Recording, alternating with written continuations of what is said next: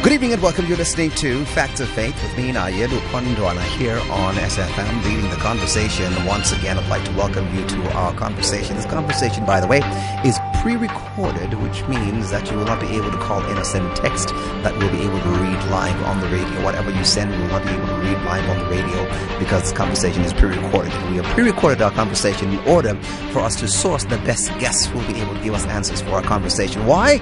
Because they will not be available at the time. If you want to speak to them, they just might not be available at the time and would be shortchanging you. So the best way to make sure that we get the best answers from them is to source them before they go on holiday, record their inputs, and then play them for you at your convenience. And that's why we have pre-recorded. It helps me as well. I get to be able to go on leave because I pre-recorded our conversation. Our conversation for tonight is pornography or seeing people having sex scripturally forbidden or evil? Is it evil to watch people having sex or to see people having sex?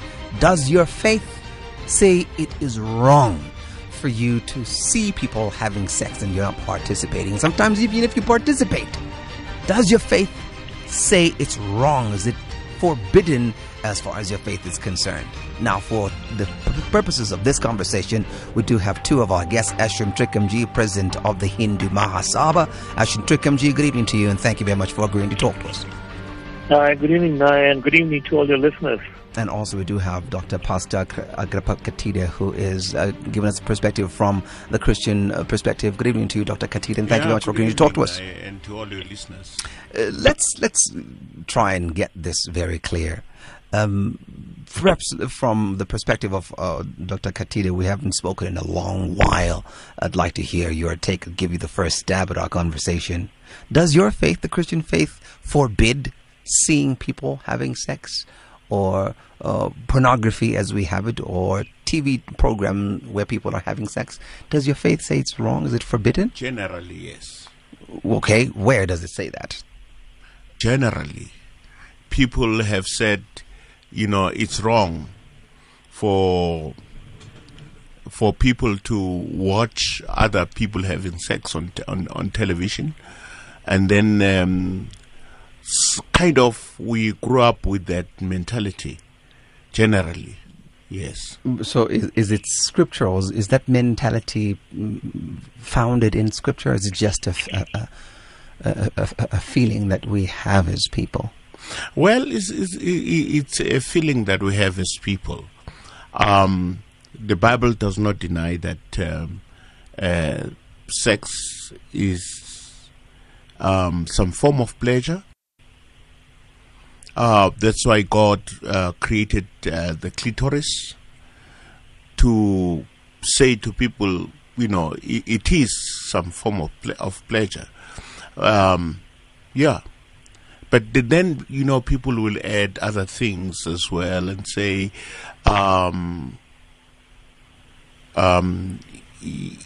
it is sinful. Well, I think that one of the things that the church has contributed to the whole discussion is to say that sex is sin. I mean, in the Bible, we don't find that. Well, I agree with you on that, Pastor, but we want to know if watching other people, that pornographic act, and when I say pornography, I'm referring to the activity of sex that you may not necessarily be participating, but you watching other people having sex, is that acceptable scripturally or forbidden scripturally? Well, scripturally, I cannot say that it is forbidden as such. But, when you keep on watching pornographic material, for the whole day, you'll end up, because your mind gets transformed, you'll end up wanting to do the same or wanting the same thing, more or less. Yeah. So you're saying scripturally it is not forbidden?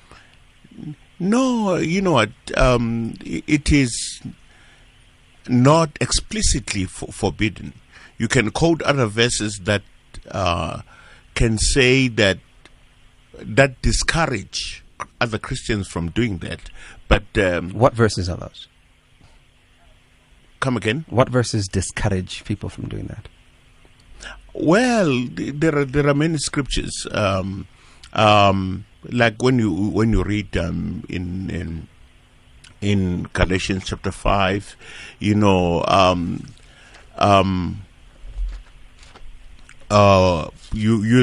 discover that, well,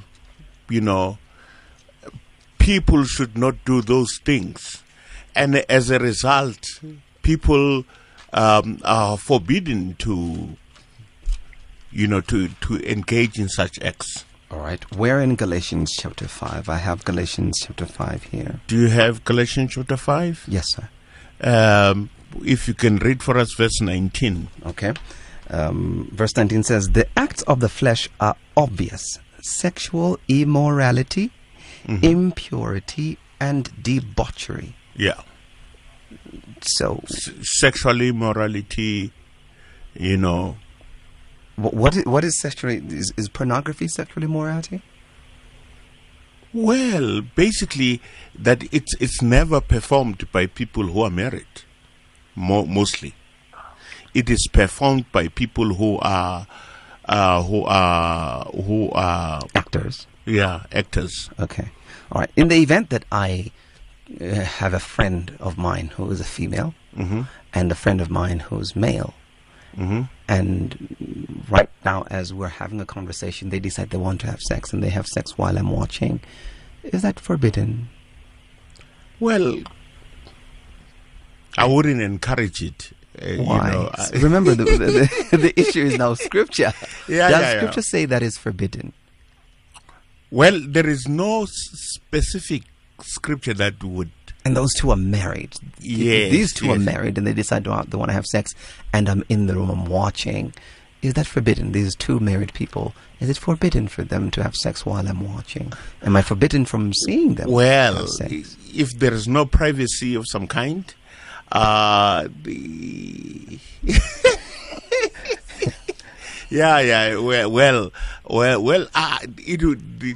scriptures wouldn't forbid you from watching. But I'm just saying, what about the privacy part of it? In actual love making, I mean, people would like to have some privacy, but whatever we may decide to do, I don't think that the scriptures would forbid you from watching. But I would say, as for me, I would prefer watching people who are married.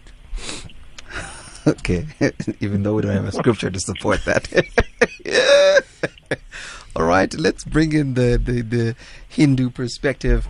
I've always been fascinated by how people relate with the Hindu community and sexuality. When my colleagues and I talk, especially from other countries, especially in London, we had a friend of ours who was a Hindu who spoke so glowingly about open and notorious sexuality that is not forbidden. And I thought to myself, would you find that in the scriptures? Well, this is my chance to ask now an authority. Do your scriptures forbid or permit the watching of people having sex? Yeah. Well, let me first of all say that, the Bhagavad Gita, which is the scripture that all Hindus follow, there's nothing in the Bhagavad Gita which specifically deals with the issue. But having said that, there are various verses which I found, and I did a fair amount of research to try and link the whole issue of pornography and sexuality and what leads to it. I think I need to make 2 points. The one is addiction. Right? There's just a general term in all the scriptures which says that anything that is addictive, it's not healthy. And the Bhagavad Gita says in chapter 17, I think, so it says, serenity of thought, gentleness, silence, self-control, and purity of purpose. All these are declared as austerity of the mind. So that's the one. Then in another chapter, I think it's chapter 3, where the conversation between Arjuna and Lord Krishna goes on, says, desire enjoyment of life. Because fire surely increases more butter. Butter is ghee that you offer. It's, and that is now the message coming through. Chapter 18 again, you find another section which says, happiness which is derived from contact of senses with the objects and which appears like nectar at first, but poison at the end is said to be the nature of passion. So that is the message that you get through. And of course in chapter 7, I think, which is probably the closest that we can get to the topic that we're talking about, it is to transmute your sexual energy daily. Learn pranayam, right? From breathing correctly. Scientific chastity, right? Sex is sacred. Treat it so, and you will discover a new way of living. That is now, what the scriptures say. Now there are certain sections of the Hindu community, and this is where I think your conversation may have emanated. You take those that are followers of Krishna, Lord Krishna, and that's the international word is the International Krishna Conscious Movement, right? It's called ISKCON. The guys who chant Hare Krishna. Now, there it's very clear. They preach that you only have sex for the purposes of procreation and nothing else. So that is the kind of teaching that you get from that section of the Hindu community. But that's coming back to answering your question, there is nothing that I found in the scriptures which specifically deals with prohibiting watching other people having sex or pornography as such, per se. And on the contrary, there's nothing that says you can watch it either. It's, in my view, silent, but the message is clear in the entire scriptures as we read it. And it's a question of, like I said, addiction and control of your senses. Okay, all right. That's the number of what we're talking about, and I want us to now take a break. When we come back from our break, I want us to dig a little deeper now to get into the various nooks and crannies of what people have found uncomfortable about what we call the faith and its relationship to pornography. And by pornography, remember, we're referring to other people having sex and you watching. That's what our conversation is about. You're still listening to Facts of Faith. Naye Lupondwana on SAFM. Welcome back and thank you very much for sticking around. You're still listening to Facts of Faith with me, Naye Lupondwana. We are in conversation with our guests, Ashwin Trikamjee and Agrippa Khathide. Trikamjee speaking on behalf of the Hindu faith and Khathide speaking on behalf of the Christian faith, giving us some perspective on the question we're trying to get answered to for tonight. Is pornography or seeing people having sex scripturally forbidden or evil? Is it scripturally forbidden or evil? And you're listening to both of our guests for tonight. Can't find much that speaks about people having sex in the full glare of other people. But let's see if there are texts that we can use to help us arrive at this conclusion.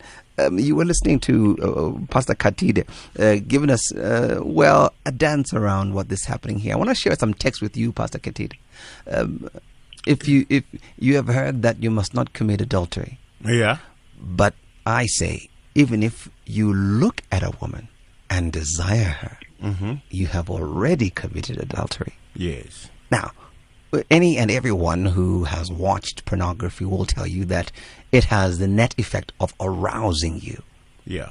So, effectively meaning that you have desired that woman whom you're watching having sex. If you're a man, if you're a woman, you've desired that man who you're watching having sex. Effectively, does it mean, therefore, that you have committed adultery by watching people having sex and getting aroused by that?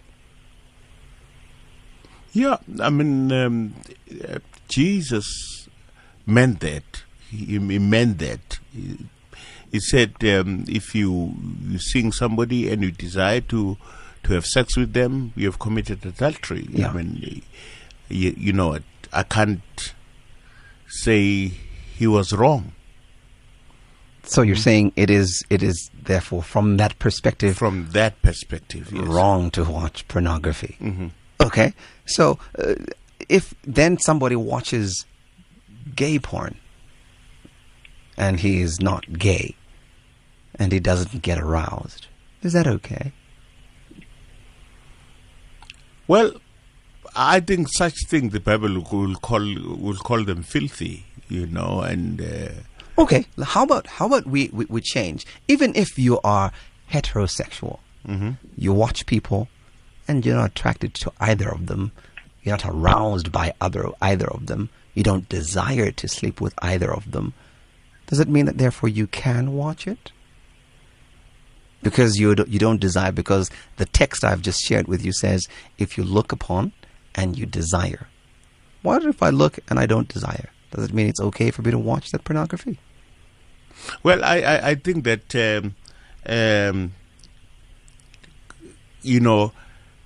if you study that portion of Scripture, you'll realize that Christ is telling us not to desire those things, because it is our interior that must be clean before God. Our hearts must be clean before God, so that He said that so that to help us, to be clean inside, to be clean in our minds. So you're saying if I am clean in my mind, I can watch people having sex. That married couple that is friends with me and they feel like they want to have sex, they can. And can I watch? I can watch because I'm attracted to neither of them. I'm aroused by neither of them, and my mind is pure and clean. You must be an iron, not to be aroused by both of them. But you do find people who are not aroused when they watch. When you go to the movies at the cinema, you watch there, and there's a scene at the cinema where people are having sex. Yeah. And you can see, and you're not aroused. You're simply watching the storyline as it progresses and escalates to its storyline climax. Mm-hmm. That there's a scene in that movie doesn't arouse you necessarily. Just like when there's a scene of violence, doesn't arouse you to be violent. It's just merely part of the storyline. So when you are not aroused to do violence or sex, you're just watching people have sex or killing each other, is it okay to watch it? Show me people who would not be aroused when they're watching people having sex. Well, there are people who claim that, who say when they're watching people having sex, they're never aroused. I don't know. I cannot dispute or confirm that because I don't know whether they're telling the truth. I've never checked to see if it's true. But herein lies the situation there, Pastor. What do we teach? What do your scriptures teach? Do they teach that the act is to see and be aroused?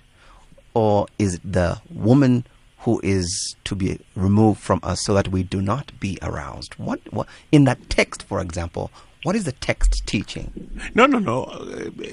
For instance, you are watching. What about people who do masturbation? They recall those sins for masturbation to be effective. They recall those sins, and it means the very thing that they washed the pornographic material.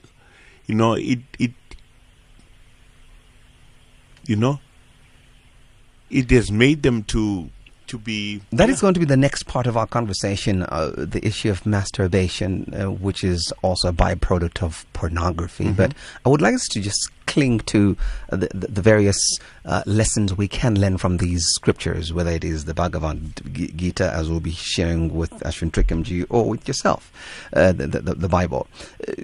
When Christ says, if you look upon the woman and you desire her, you have committed adultery. So what is the sin here? Is it the woman who is desirable, or is it you for desiring her? Because in this case of a woman, she's probably walking around in her dignified apparel, and you so just desired her. in those days, they didn't have mini skirts. Mm-hmm. They were wearing long, dignified dresses, robes, and shawls. So you cannot say that shawl just drew her body and I could see everything. No. When you look at how they wore their clothes those days, it was nothing. It was merely your state of mind. Mm-hmm. So the question is, in that text, was there evil in the woman by being attractive? Or is the evil in you for conjuring up what you could do with her? Which is the evil in that text? No, I think it's you desiring. Okay. Mm-hmm. So the desirable in and by itself is not evil. No, the desirable makes you desire. But are we saying that the women are at fault for making women desire them? Yeah. Yeah. Right. Ashwin, Trikamjee, we're trying to get it right, because this festive season is going to be a very festive season for people, and we've seen evidence of that when 9 months later there's fruit of the festive season. Mm-hmm. So we need to get it clear, especially for people of faith, that this is a very tightrope we need to walk so that we don't fall on either side. Now, if you're saying in the Bhagavad Gita there is nothing for or against pornography, what about karma? Is there nothing to be said about watching people having sex? Does that not speak perhaps to a retaliatory, universal event where your nakedness, your private life will be exposed? Yeah. Now the lawyer in me comes out. Okay. I recall that when I was a member of the board of the SABC, and that was 20 years ago, this whole topic of pornography and sexual promiscuity, if I may call it, on the screen was being debated quite intensely then.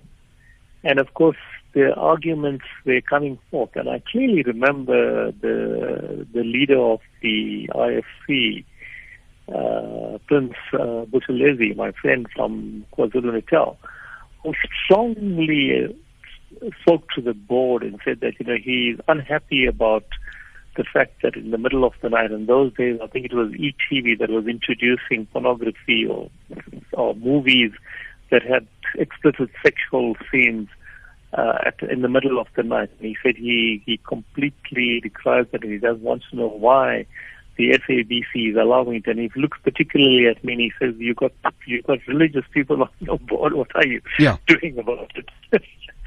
And I clearly remember the debate going beyond the issue of religious belief. And we had a new constitution.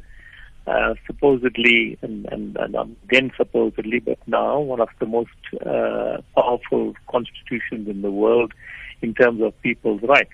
And there was a very strong argument that said that this is not something that you can prohibit. You cannot forbid it. It's up to the individual. However, I think the very important factor, and that's what I'm coming to. When you ask the question, should you be watching other people having sex? For me, the issue is one of privacy. I have the right to do what I want to do in my own house or with the confines of wherever I am, with the law protecting me that nobody is going to be privy to what I do. And I think that is really the essence of what we're talking about. It's not about whether the Scriptures prohibit it or the Scriptures permit it. It's a question of privacy. It is the right of every individual to practice whatever he or she wants to in his or her own confined space. What about those who don't really care about that privacy? Quite frankly, they enjoy being watched. Well, if they don't want to, then I think you must respect that as well, because that happens. We've read about scenes in all these so-called, what I think the Woodstock Festival going back 30, 40 years ago was an example or where people were openly having sex in full view of people. And then, of course, I also compare, and I'm afraid it is an example, because we are all subjected to it. I might not like to see somebody else having sex, but if I'm walking in the street or I'm driving my motor car and I see two dogs having a go at each other, I mean, do I say that that's forbidden? Do I say that, no, I must stop that because they're doing it in public? They are beings, they have life, and they are just simply doing what their desire at that given moment in time is, and they're giving vent to it. But those are dogs there. We cannot say that we are aroused by dogs or we are corrupted by dogs doing their thing. Dogs are dogs. They are primates. We're Homo sapiens. We're human beings, and we liken our conduct to that of human beings, and we have the tendency of being aroused or incited or inspired by the conduct of others. Hardly ever do we find ourselves inspired or incited by animal behavior. Yeah. Can I zoom in on the issue of arousal? I think that's the point you're making. Okay. I think arousal preceded by desire, right? And that's what I read out to you in the section in the Bhagavad Gita. It says desire itself is something that your mind has to conquer, right? And the way you conquer it by having thoughts which are, pure depicting self-control, and more than anything else, you must not ever fuel the fire of desire in your body, because if you do, then of course there are these consequences where you become aroused. And the Bhagavad Gita tells you and teaches you, without specifically referring to sex and pornography as such, or watching other people having sex, you must control desire, because to control your desire, you've got to have control over yourself. And then once you have control over yourself, then all that appears in front of you will do nothing to you, simply because you have learned the ability to control your desires, and of course that automatically prevents that next stage which you spoke about, and that's arousal. Let's address what is said in chapter 16 of the Bhagavad Gita. This is the chapter 16. Correct, the divine and demonic natures. Yes. There you find, I want to read this verbatim, which I found rather intriguing. It reads, the Supreme Personality of Godhead said, fearlessness, purification of one's existence, cultivation of spiritual knowledge and charity, self-control, performance of sacrifice, study of the Vedas, austerity, simplicity, nonviolence, truthfulness, freedom from anger, renunciation, tranquility, aversion to fault-finding, compassion for all living entities, freedom from covetousness, gentleness. Which verse is that, Maha? I'm reading from text 1 to 3. And got it right in front of me. Because chapter 16 deals with the senses, the whole question of a sattvic man. Sattvic man is a clear man, pure man, who's able to, a person controlling the senses, right? Yeah. And doing a self-service and practicing things like what we call, japa. Japa is meditation, right? Pranayama, I mentioned earlier on, is breathing, the art of breathing. Concentration, right? Self-analysis, that is an inquiry of the self-analysis leading to an inquiry of who am I. I think that's basically what it deals with. And then you got the other person who is proud, intolerant, egotistic, self-sufficient, working for own glory. I think that is essentially what is discussed in chapter 16, as I understand it. What is Dhamma?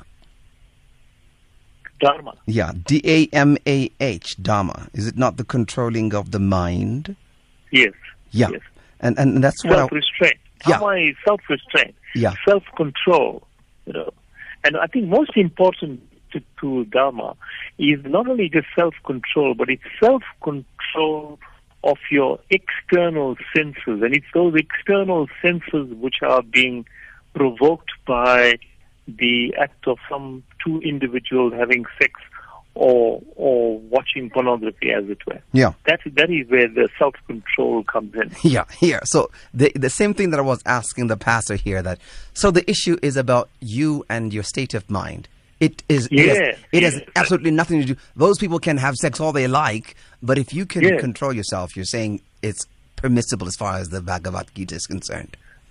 Yes, it's permissible to the extent that you have no right to interfere with what two other individuals are doing.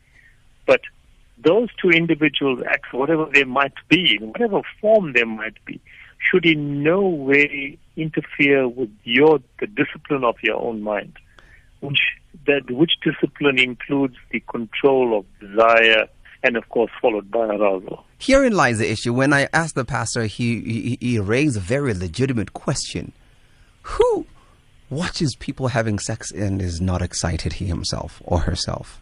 Do you imagine that perhaps this state of watching people having sex, you can find yourself unaroused?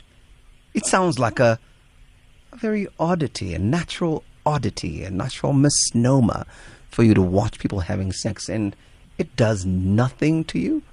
That question incited me to think about what he was saying. Don't you think perhaps it's a legitimate question that you're saying you can have Dharma and yet you're watching people having sex? Is that really possible? Well, I think we must just be clear about when we say watching people having sex. Right? Watching as in giving yourself the front seat, or sitting in a cinema and watching people is now effectively contributing to the degradation of that Dharma that we spoke about. If you come across it, I would rather put it, if you come across it, it should in no way interfere with the self-discipline of your senses and your mind. But if you allow yourself to now sit there, and that sitting there and watching is a form of addiction. And of course, addiction is prohibited in the scriptures all the way. In all the scriptures. The Bible also talks about the addiction. The Quran talks about the addiction. And I think the Torah. But that's the extreme, sir. That's the extreme. When you're talking about addiction, we're talking about a situation that is beyond your control. We're talking about people who are going to be in a festive mood. And when they are sitting there, when they are feeling, well, I like you, you like me, and we have the opportunity of engaging in sexual intercourse. How about we watch this process and see how we can do? How about we get our own Kama Sutra, a way of designs of how we can design our carnal engagement? Would that be wrong? These are people who then decide we're going to take a book, we're going to take a movie, or we're going to have other people who are going to show us how to do this particular sexual position. And then we can do it ourselves. Is it wrong? You know, I'm just thinking, why are people watching pornography? Because that's another question that is arising. Why are people watching pornography?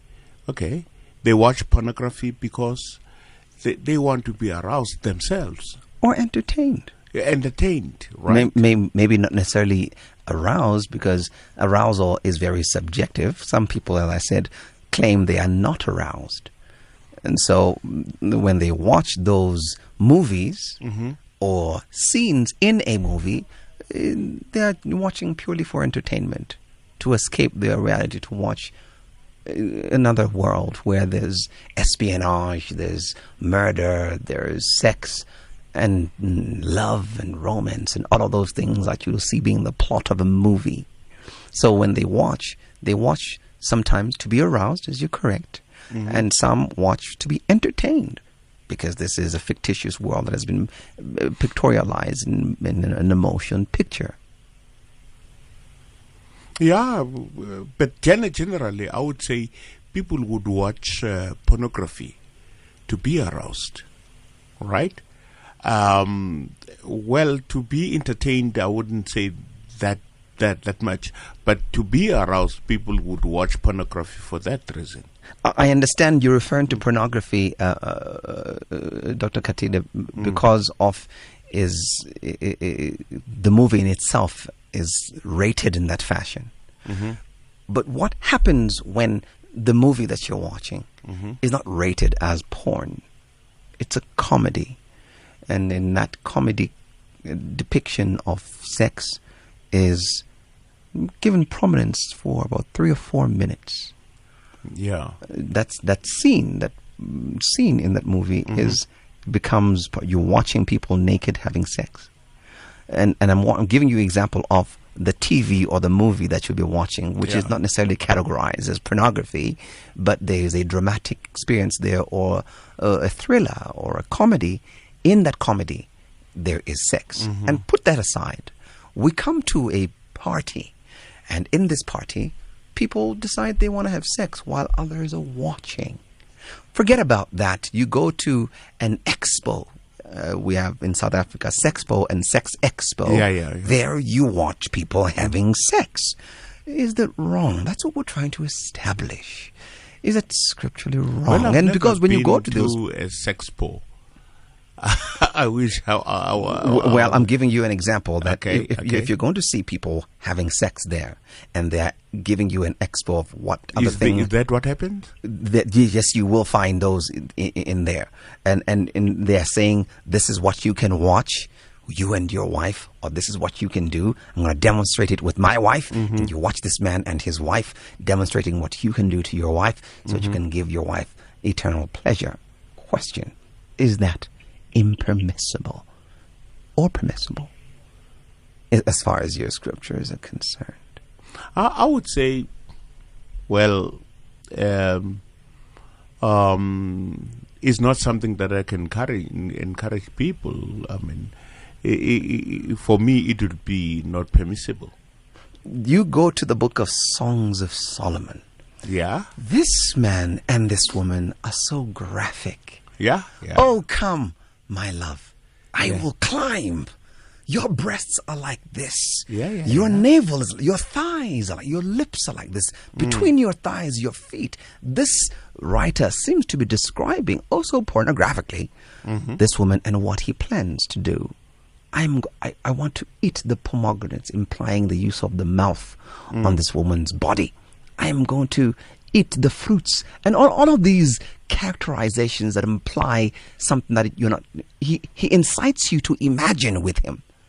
And I dare say, those of us who have a vast wealth of imagination, we do sometimes feel, oh yes, Lord.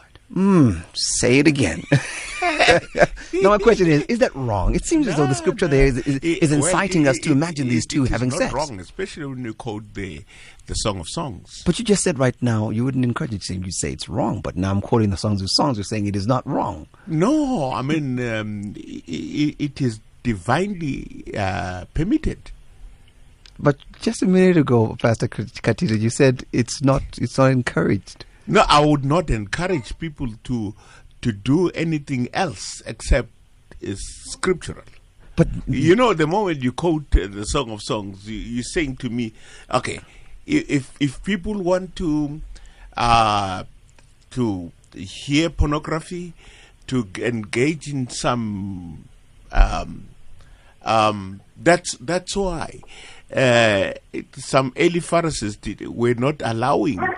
Actually, they had a problem for the Song of Songs to be included in the Bible, because I mean, graphic. Yeah. So you're saying it is okay for us to imagine people having sex and be excited by them and be aroused by them because it's in the Songs of Solomon. Now pornography is no longer wrong because we have Songs of Solomon that are giving us this imagery of these two people. Come, my love, come into my room. Let's burn with. It seems as though this whole book of Songs of Solomon is a sexual arousal waiting to happen. Just read it and see what happens to you. And dare I say, a lot of people, when they read it in its entirety, by the time they are done, they have imagined the woman or the man, and they have desired exactly what Christ says: you have committed adultery. No. You know what? If people want to be aroused by the reading Songs of Songs, I would say yes. But any other thing I would not agree to. But why would you not agree to any other thing? Because it is the same thing as Songs of Solomon there, Dr. Khathide.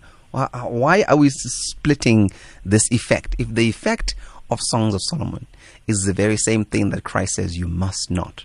Because if I am sitting here, spiritual me, trying to find spirituality in the Songs of Solomon, I am not married, I don't have a girlfriend, I don't have any intentions of getting married, but I'm trying to read to understand this, and then discover, okay, what is this man doing to her?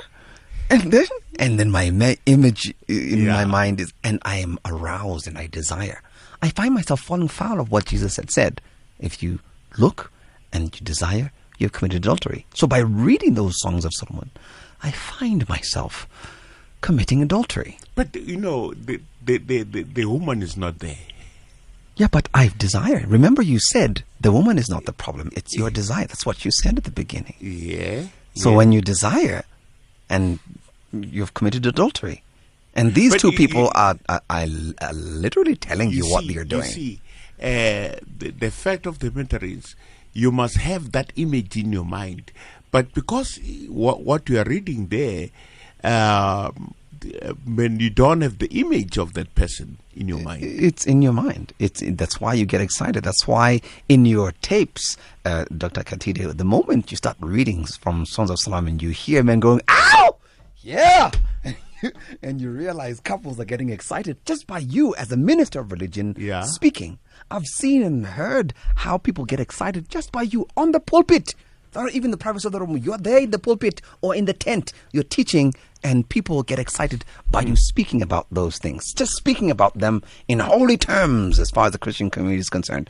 But why would you imagine that would not be the case? You know what? When I talk there, I'm trying to resuscitate something that must happen between two married people. I agree with that. That's why we've invited you, because you've got some insight into the purpose of the text. I understand that. But when Unai listens to it, or any other person who is out there who is not in your tent and is not married and is not there for a marriage counseling session, you refer me to Songs of Solomon and I read it, I get excited. And my point is, the net effect of reading, and with all the imagery that is painted in that text, you cannot help but to be excited. And these are grown men and women who've been married for eons. They do get excited. I say, guy, go ahead. Yes, be aroused. And I've heard what you say. Bamba. You've gone so far as to be so. You're shocked that I've listened, and you realize the issue. What you're not seeing here, Ashwin Trikamjee, is that the pastor is blushing. Your pastor is blushing. He's shocked that I have seen and I've read and I've listened to his in preparation for this. Yes, sir. Go ahead, sir. Naya, can I be rude? I've got to leave just now. I understand. But before I leave, can I just give you a section of the Gita which I think encapsulates what I've been saying and what you and I have been discussing. That's all right. And we come back to the concept of desire. And desire, as I mentioned earlier on, is it's your senses. And it's where your any object and pornography, people having sex are objects. And when your objects come into contact with your senses, and I think you mentioned the whole question of illustrating how the senses are aroused and so on.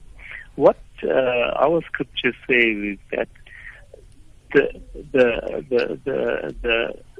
strength which is necessary for the sustenance of the body, and the strength that the Lord speaks about in our scriptures, is that strength generates desire and attachment for sensual objects, but which are in accordance with the teachings of the scriptures.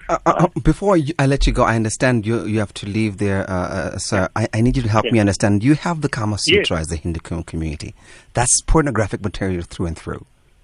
Kama Sutra has got nothing to do with religion. It's not in the Bhagavad, in any of our scriptures. But it's a practice of sex in a particular way. Call it and educative, because in the Gita, there's nothing in the Bhagavad Gita Correct. that says you Correct. mustn't have sex. Correct, but your faith has the Kama Sutra nonetheless. What the Gita says is it should be sex for the purposes of procreation, right? Okay. And of course, the Kama Sutra goes beyond that. Way beyond that. There've been arguments for centuries about the whole place. Where does Kama Sutra fit into Hindu belief systems and so on? And that's another argument which we can have on another day. Yeah. But it certainly is not part of the scriptures. I must make I understand. So effectively, as far as the Hindu faith is concerned, you're saying the Kama Sutra is not part of your teachings. No, it's not. It's certainly not part of our scriptural teachings. I understand. Not. It may not be scriptural as far as the Bhagavad Gita is concerned, but is it not part of your teachings as the Hindu faith? It is. The Gita says clearly, sex is for procreation. I understand. That's why I'm not quoting the Gita. I'm focusing on the Kama Sutra now. Yes, Are you therefore saying the Kama Sutra, which is clearly a pleasure-seeking enterprise, and very little, if at all, and about procreation, it's exclusively recreational? And in each and every one of the books that I've read of the Kama Sutra, it has absolutely nothing to do with holiness or procreation. It's absolutely devoid of any kind of religious flavor about it. Yes. It's purely in itself an independent, call it illustration, manifestation of what the author of Kama Sutra or the creator of Kama Sutra sees sex, and how it should be performed and how it should be practiced, as it were. Yeah. All right. Isn't that what it is? Yeah. Yeah. All right. We're going to leave it there with you. I thank you very much for giving us your time. Thank you very much once again for coming to Thank you for having me on. Ashwin Trikamjee, president of the Hindu Maha, Sabha. With that, we're going to conclude our conversation. Pastor Khathide, I did say that we're going to wrap up our conversation with the masturbation, because you raised the issue of masturbation. It was, I think it was two weeks ago when we were having a conversation with another minister of religion who I was doing my research with, and I was trying to get some perspective, some religious perspective, and he said, quite frankly, there is no place for masturbation in the scriptures. Anyone who may have done anything like that would have been frowned upon. And he gave me some examples, and I found it rather interesting, and perhaps I'll give you the opportunity to breathe on that. That the one who gave me an example of a person who was given to marry his brother's wife, but didn't want to procreate with her, didn't want to have a child with her, so he decided he will have sex with her under the auspices of making a baby with her. But when time came for him to spill his seed, he will spill his seed on the ground, and he did that, and God killed him, implying that there is something wrong with that situation. Your response, that was the ultimate net effect of people having sex and not procreating. Yeah, I think the whole aim was to show us that this guy disobeyed God's law or God's purpose. It's not just a matter of masturbating. It was a matter of disobeying the command to multiply and replenish the earth. And that's why, God killed him. But that's what happens. I don't think that he was killed for masturbating. But that's what happens when you spill your seed. You're not procreating, are you? You're not multiplying. That seed that was supposed to multiply inside the woman is built on the ground, or wherever you're spilling it. Yeah. So effectively, you're doing the very same thing. You're not procreating. You're not. You're quite right. You're not procreating. Yeah. But and quite frankly, in that context, yeah. Instead of sleeping with a woman and having her receive his seed, procreate, he refused to do that. Yeah, he spilled that seed on the ground, and therein lies the issue, that when you masturbate, you also spill your seed on the ground. But perhaps the purpose is not the same. The purpose of the seed, the nature and the purpose of the seed is to become a child one day, not to be spilt on the ground. Not to be spilled on the ground.